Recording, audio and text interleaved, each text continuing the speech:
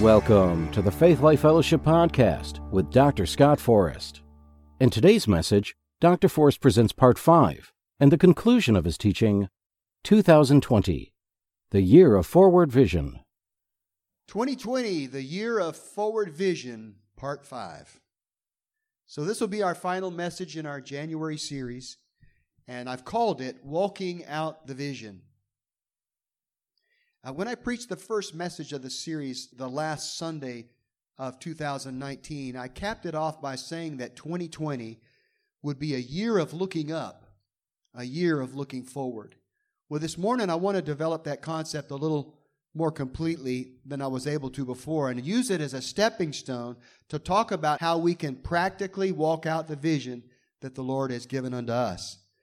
That which He's given unto us individually and that which He has given unto us collectively as a church here at Faith Life Fellowship. And I'm just letting you know ahead of time, we're going to get into a little science in this message, okay? So don't be alarmed. So I'm issuing an all points bulletin, a nerd alert. So if you're scientifically minded like me, you're going to enjoy some of the things we talk about this morning. Amen. I want to talk about seeing the vision. One of the things we've been talking about in this series is that in order to run with a vision, you have to see the vision first. You have to see it before you can pursue it. Isn't that right?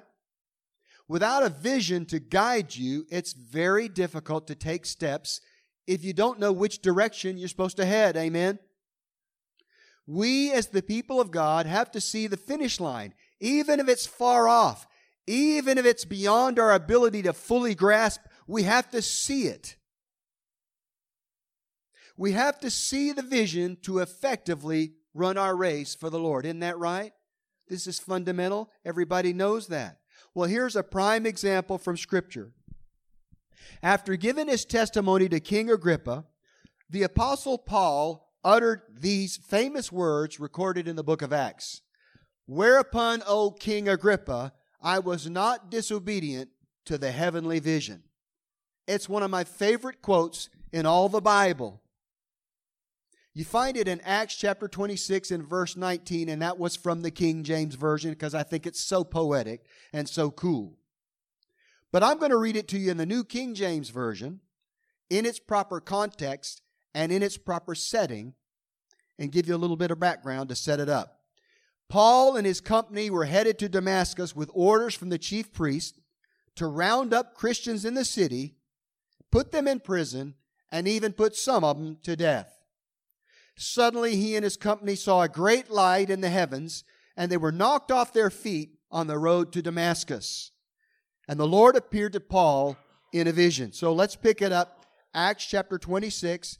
We're going to read verse 15 through 20 in the New King James Version. So I said, Who are you, Lord? And he said, I am Jesus, whom you are persecuting.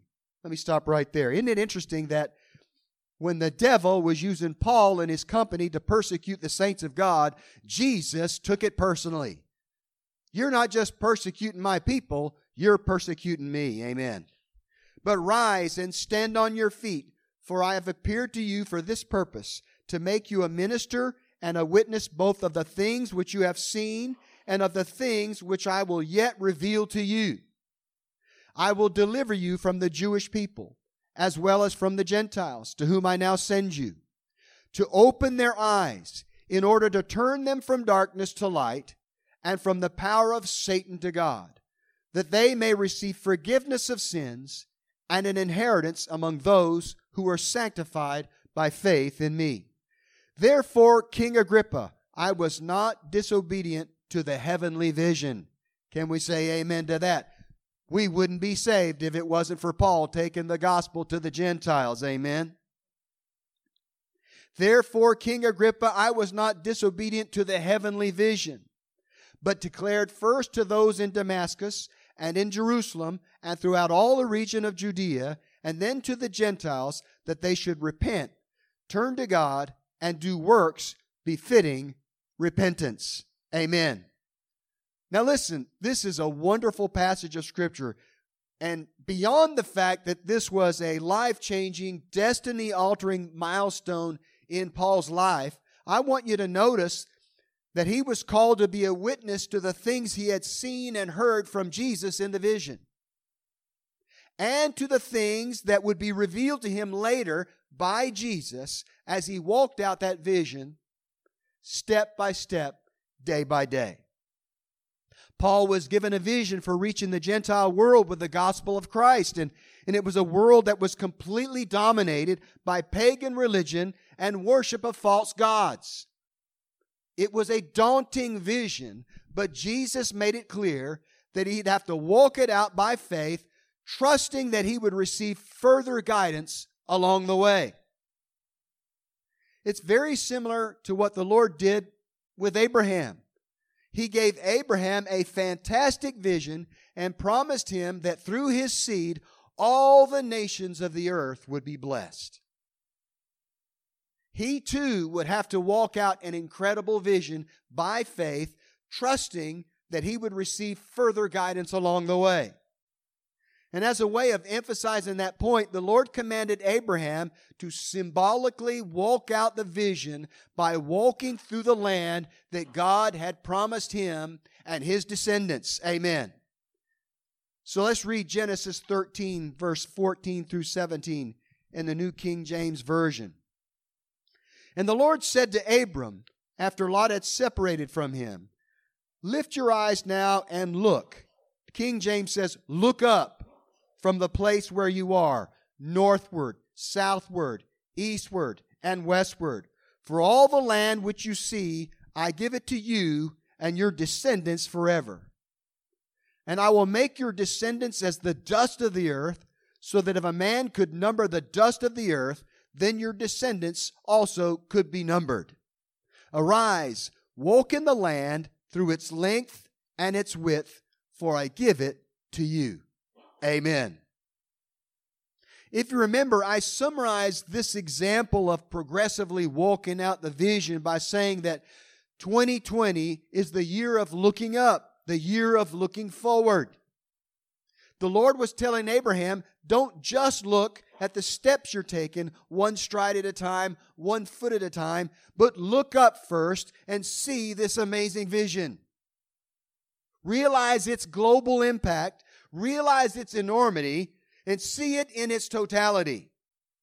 Look to the north, the south, the east, and the west, and see the land that I have given unto you and your descendants. Amen. And after you've visualized it, after you've seen it, start walking it out. Amen.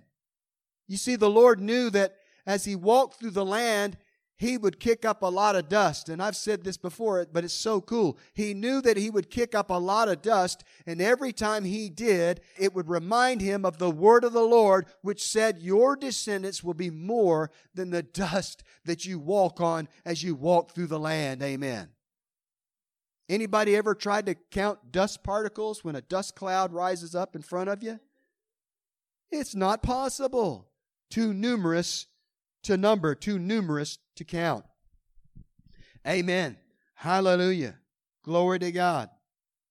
Your descendants will be more than the dust of the earth, too numerous to count, and they will fill this land to the north, south, east, and the west. Amen. So just like the Apostle Paul, Abraham had to see the heavenly vision. He had to see it first before he could be obedient and start walking it out. Amen. You can't be obedient to a heavenly vision unless it has first been revealed to you. Amen.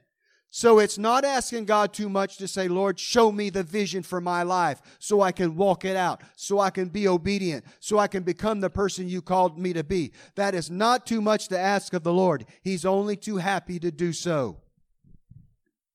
Amen. So I want to spend the remainder of this message this morning by developing our final vision concept. And I say it like this: 2020 is the year of walking out the vision. And I'm going to use the language of the Lord and the concepts of north, south, east, and west to open up more fully what God was saying to Abraham when He gave him this fantastic vision. And as we said at the outset, there will be a bit of science involved in this revelation. Amen. So again, I'm issuing an all points bulletin, a nerd alert for those like me who possess a scientific mindset when it comes to the things of the Lord. So why north, south, east, and west? I know some of you have heard portions of this message before, but I believe it'll benefit you to hear it again. Why north, south, east, and west? Why would the Lord invoke such familiar concepts other than to show Abraham geographically what his vision would entail? Well, as we're going to see, there's a whole lot more going on than just the geography. As it turns out, the geography of the earth is tied to the stars and to the seemingly infinite universe all around us. Okay, now that I whet your appetites, let's start with the fundamentals and go from there. North, south, east, and west are the four cardinal directions that map makers use to help us fix our position and to help us navigate from one position on the globe to another. And if you think about it, using the terms north, south, east, and west don't make any sense unless they're in the context of a globe or a spherical planet. So to my earlier point, one of the reasons God used these terms when laying out the vision for Abraham was to illustrate the global nature of the vision that God was given unto him. Not only would his seed be too numerous to count, but through these descendants, God promised that the entire planet, all the nations of the entire earth would be blessed. A global vision indeed. Secondly, when we look to the north, south, east, and west, we get a picture of the infinite nature of the Creator God. How so, Brother Scott? Well, stay tuned. Listen up. By taking a closer look at north, south, east, and west, in the context of our enormous universe, we can receive divine revelation and guidance. We can fix our position in God and then navigate our way to the destination He has planned for us. And isn't it cool, isn't it interesting that the word destination has embedded within it the word destiny? It's not just a destination, it's also a transformation. God will show you, He'll give you a glimpse of glory, He'll give you a glimpse of what you can be if you follow His plan for your life. And then you have to trust Him to get you from where you are now to that place in the future. And oh, by the way, when you get there, all the obstacles you had to overcome, all the faith you had to employ, all the trouble you faced along the way molded you and shaped you into a different person. So you not only arrive at a destination, but you arrive there a different person, the person that God created you to be. Amen. Does everybody see that? Let's talk about north. North is the first of the cardinal directions upon which all the others are based. If you look northward off the end of the North Pole and you go out 430 light years, let me remind you that a light year is the distance that light travels in a year, roughly 6 trillion miles, so it's pretty far out there. If you look northward off the North Pole, straight out the line, 430 light years to the north, you come to the North Star. Astronomers call it Polaris. As it turns out, it's not one star at all, but actually it's 3 stars. It's a 3-star system with 1 star in the center and 2 stars orbiting around it. The 1 star in the center, just for reference, is 1,500 times larger than our sun. But you know, at 430 light years, even something that massive, even a trinary star system, can appear to be a very faint star in the northern skies.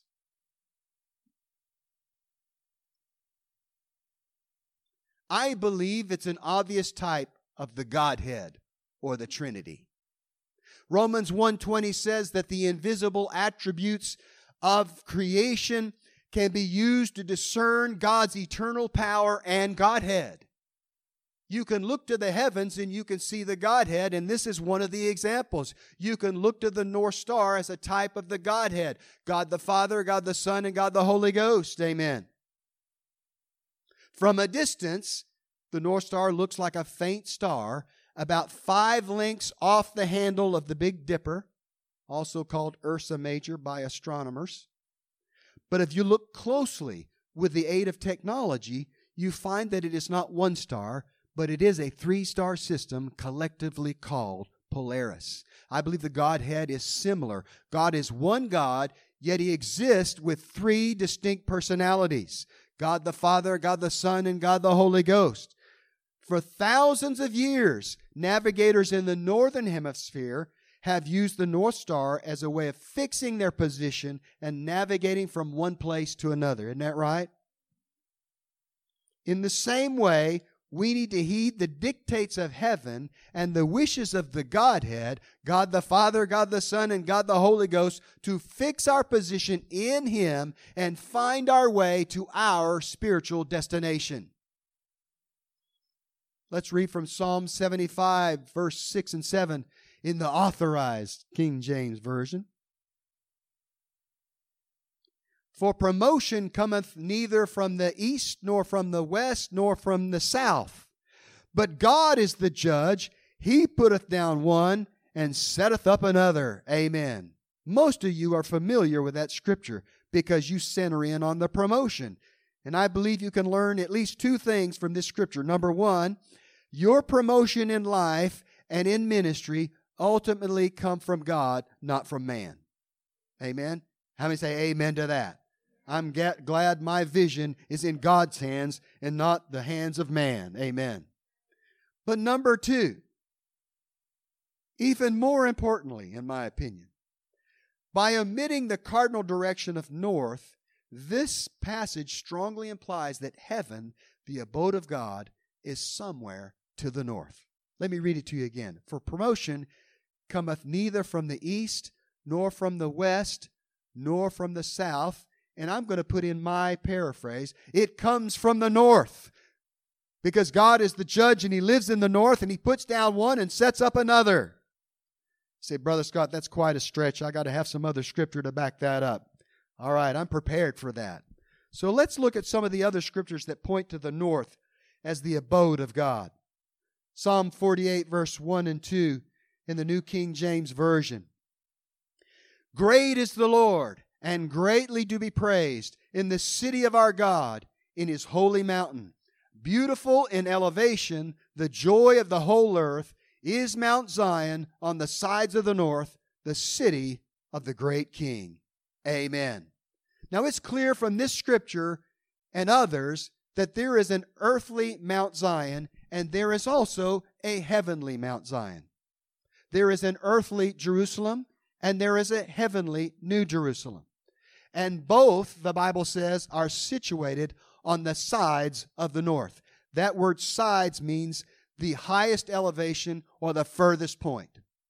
If you were to go to Jerusalem today and look at the city of Jerusalem, it sits on a south to north ridge line, and where Jerusalem is situated is on the highest northern point, the sides of the north.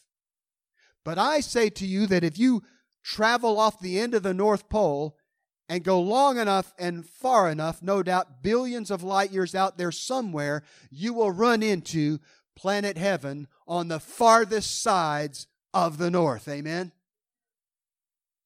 I know it's out there. I wish I had a spaceship and I could go there.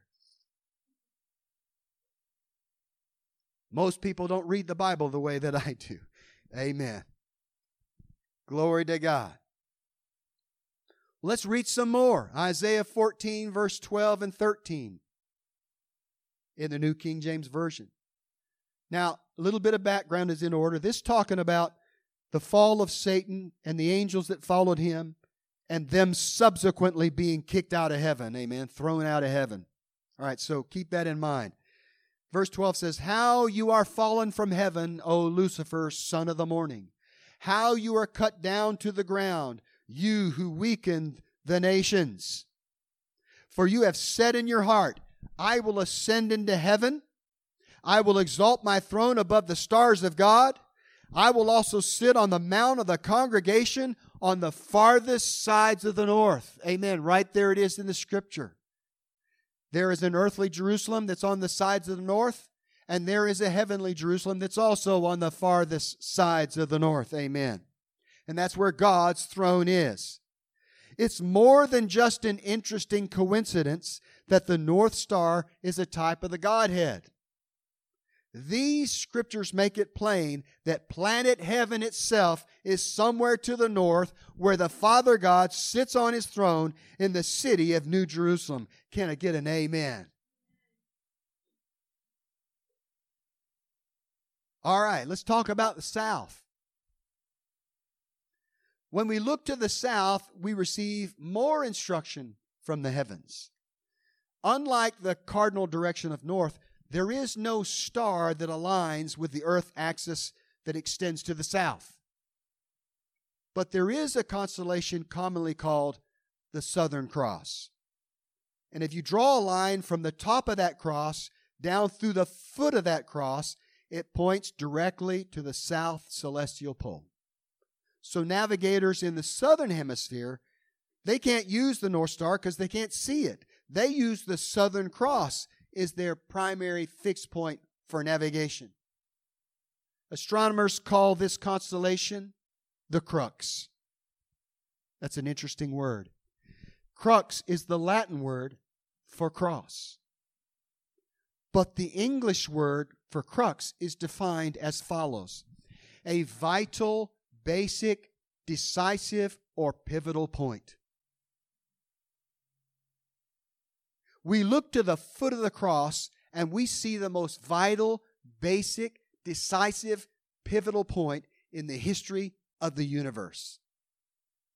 Everything that Jesus did on that cross and in His death, burial, resurrection, and ascension, He did to secure a future for us in Him.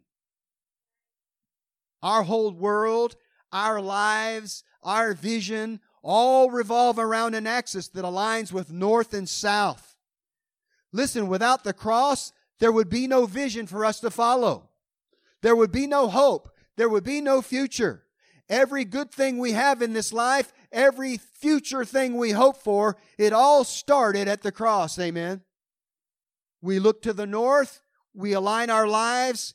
We align our vision with the dictates of the Godhead, God the Father, God the Son, and God the Holy Ghost, and the dictates of heaven. We fix our position in Him so that we can navigate toward our divine destiny, so we can complete our course, so we can run the race that He has set before us. Amen. Everybody with me so far? Let's talk about east and west. Psalm 103, verse 11 and 12 in the New King James Version. For as the heavens are high above the earth, so great is His mercy toward those who fear Him. As far as the east is from the west, so far has He removed our transgressions from us. Amen for that. Now let's dig a little deeper here. For as the heavens are high above the earth, the heavens there means the abode of the stars. So you could say it like this: for as the galaxies are high above the earth, so great is His mercy toward those who fear Him. Now listen, I double-checked last night. The farthest known galaxy we can see right now with the aid of technology is a staggering 13.3 billion light years away. Amen. Store that in your memory banks until we come back to it, because we got to read verse 12 to sort of pull all this together. As far as the east is from the west, so far has He removed our transgressions from us. I'm telling you, unlike north and south, if you keep walking east, you will never be walking west. If you keep walking west, you will never be walking east. So in that sense, east and west are infinitely separated from one another. So what God is saying there is, I have infinitely removed your transgressions and your sins from you through the body and blood of my Son Jesus. Amen.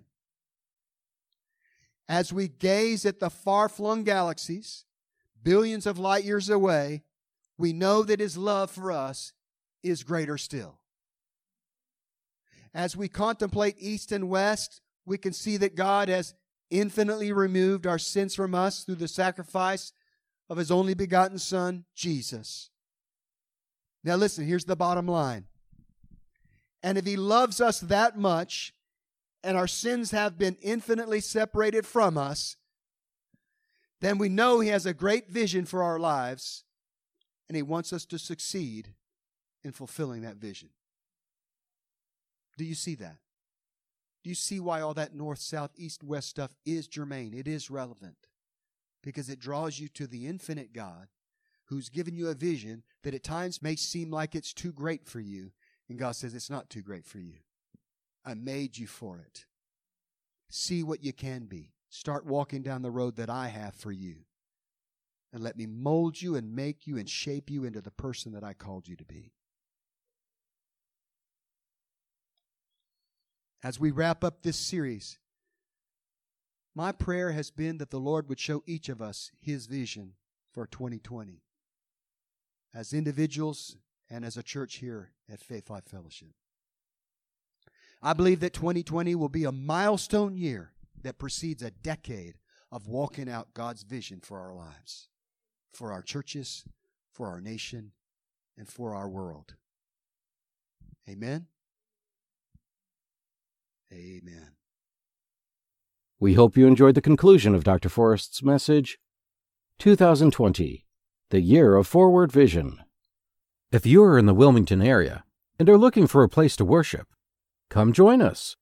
On Sunday at 9:45 a.m. for coffee and fellowship, 10:30 for worship and service, and on Wednesdays at 7 p.m. for Spirit-filled prayer.